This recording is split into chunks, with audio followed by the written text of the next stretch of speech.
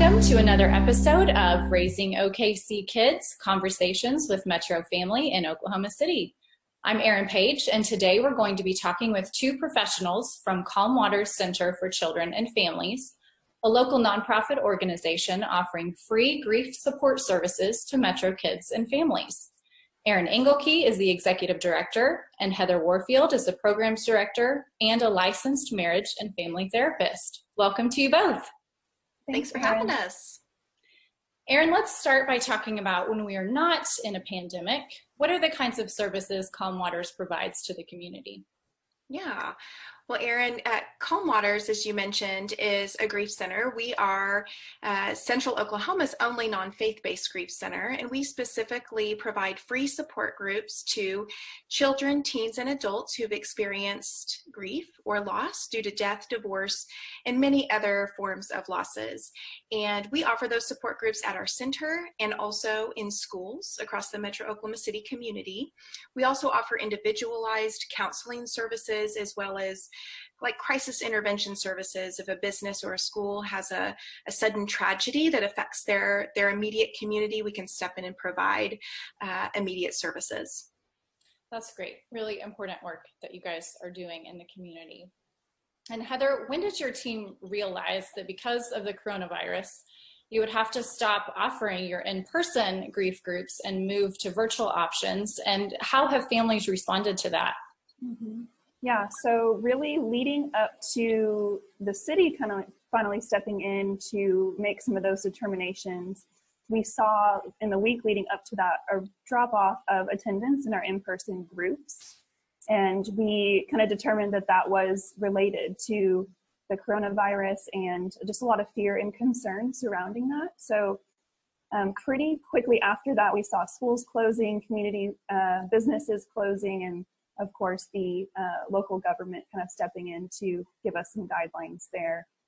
And so really just through all of that, we started talking pretty immediately about what were we going to do, knowing that we are a grief center. This is what we do. We deal with a lot of crisis and tragedy and challenges. And so we knew that we were going to have a place in people's grief journey through the coronavirus pandemic. And so really the conversation started pretty quickly. That's great. And Erin, when did your team start discussing this need to offer groups specific to the impact of COVID-19? Well, in early April, we decided to host a free community workshop, which we held via Zoom, of course, and it was specific to individuals who are just starting to feel that, just the grief associated with not being close to people they love, or just anxiety and depression associated with it. And the response to that workshop was overwhelming. Mm-hmm. And over the course of that workshop and the feedback that we got afterwards really kind of helped to pave the way and identified this need that exists in our community for people to have a safe space to come to talk about all these overwhelming feelings and emotions that they're grappling with and often alone, and don't really know what to do with them. And again, because this is what we do and we specifically support individuals who are experiencing grief and loss, we felt like we were poised perfectly to offer this specific support group to people just, again, dealing with all aspects of the pandemic. It's been really impressive to watch how you guys, I mean, you've certainly stayed true to who you are and your mission, but you really have kept a pulse on the community and families in the community to figure out what people need. And then as a team, all of you working from home, you have really morphed and changed and figured that out on the fly. And it's just been impressive to watch.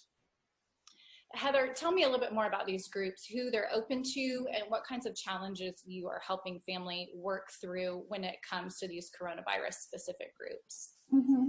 So right now we have a group that is meeting weekly via Zoom for adults who are really just needing more support for their, what their life is looking like right now, or things that they're grieving, things that they've lost, or increased anxiety or depression, really missing out on that human connection piece. And so right now we are serving those 18 and up And really it's open nationwide. So we know that some communities are more limited in what they're able to offer. And so we wanted to make sure that we were able to serve everyone regardless of their geographical lines.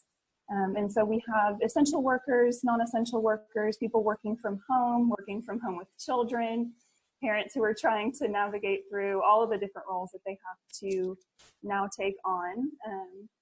And so a lot of people in different life stages, but really coming together to support one another during this crisis right now. And we also still have the groups that we were hosting in person. We've now transferred over to all of those over to virtual groups. So we're really excited to say that we have support for all ages, 5 and up right now through virtual support groups. So that is in different ways, meeting through Zoom, of course, with the children, doing more activity-based services, but still giving them an opportunity to process through their grief and talk about their feelings and all the challenges that they have going on right now too. That's so wonderful. And Erin, I've heard you talk a lot about the power of connectivity, and that loss of connection that we're all experiencing right now can be so detrimental to our family's mental health. How do you hope these groups are going to help restore some of that? And what's the overall benefit to families? Yeah, well, like you said, we all crave connection. In fact, our brains are wired for it. And this pandemic has completely kind of rattled everybody, right? Whether you're an extrovert or an introvert, like this is something that none of us were prepared for. And that is the beauty of what our support groups provide is, again, that community. And I think that we were all even surprised at how you can still be connected virtually, how you can still create that community. In our groups, I love the moments when there are people who are sharing and being very vulnerable to perfect strangers and are finding healing in that because they recognize that I'm not alone. Other people are struggling with the same emotions that I am. Their life circumstances may be totally different, but that doesn't minimize that we're all in this together. And there are even times where sometimes everybody's like, let's give each other an air hug, you know, like there's that need to even have physical touch. And even though we can't have that, that is expressed through this virtual connection. That's great. Heather, this has been such a stressful time for adults, but it's also weighing really heavily on our kids, and I think sometimes more than we even realize. Mm-hmm. How can parents help kids continue to navigate as we are kind of in this for the long haul in terms of social distancing or continuing to be at home? How can parents help kids navigate that? And what kinds of signs could parents be looking for to tell them that their child might benefit from some additional mental health services? Yeah, I think that's a great question. And it's so hard because adults are trying to take care of themselves through this really unique experience. And so learning a lot to think about how they're handling it, how they need to take care of themselves, but that's actually such an important thing. And so I think first, as far as the kiddos go, is that stability and structure through routine. The routines have been greatly uprooted with schools closing, groups or clubs that they were able to attend, not seeing their friends. And so that can all be very difficult for the entire family, particularly for children who need that structure and routine. So finding a way to implement a new structure and routine at home. And so that can look different than it used to, but keeping something so that they know what to expect. That predictability can be so, it can offer so much security because they know, I know what's going to come next. I know what's going to happen tomorrow, when even though it looks different, it's still something that they know what to expect. I think second is listen and honor their questions and their feelings.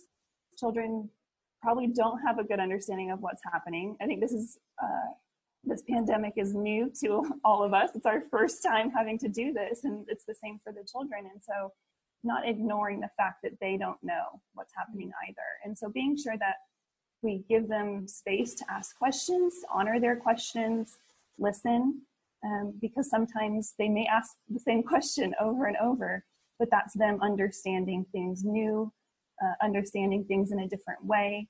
And so being sure that we are still taking the time to respond to those questions, no matter how frequent or how small it seems. And then, yeah, and I think definitely allowing them to share their feelings and validate, no matter how silly it may seem or how maybe exaggerated it may seem, making sure that we are validating and communicating about those feelings, knowing that they have a safe place to talk. They know that they can communicate those things. It can help get some of those internal feelings into the outside, where they can hopefully gain some support and understanding from their parent as well. That's great. And then in terms of signs or symptoms that we could look for that would indicate that maybe they need some additional help or support, what are some important things for parents to look for right now?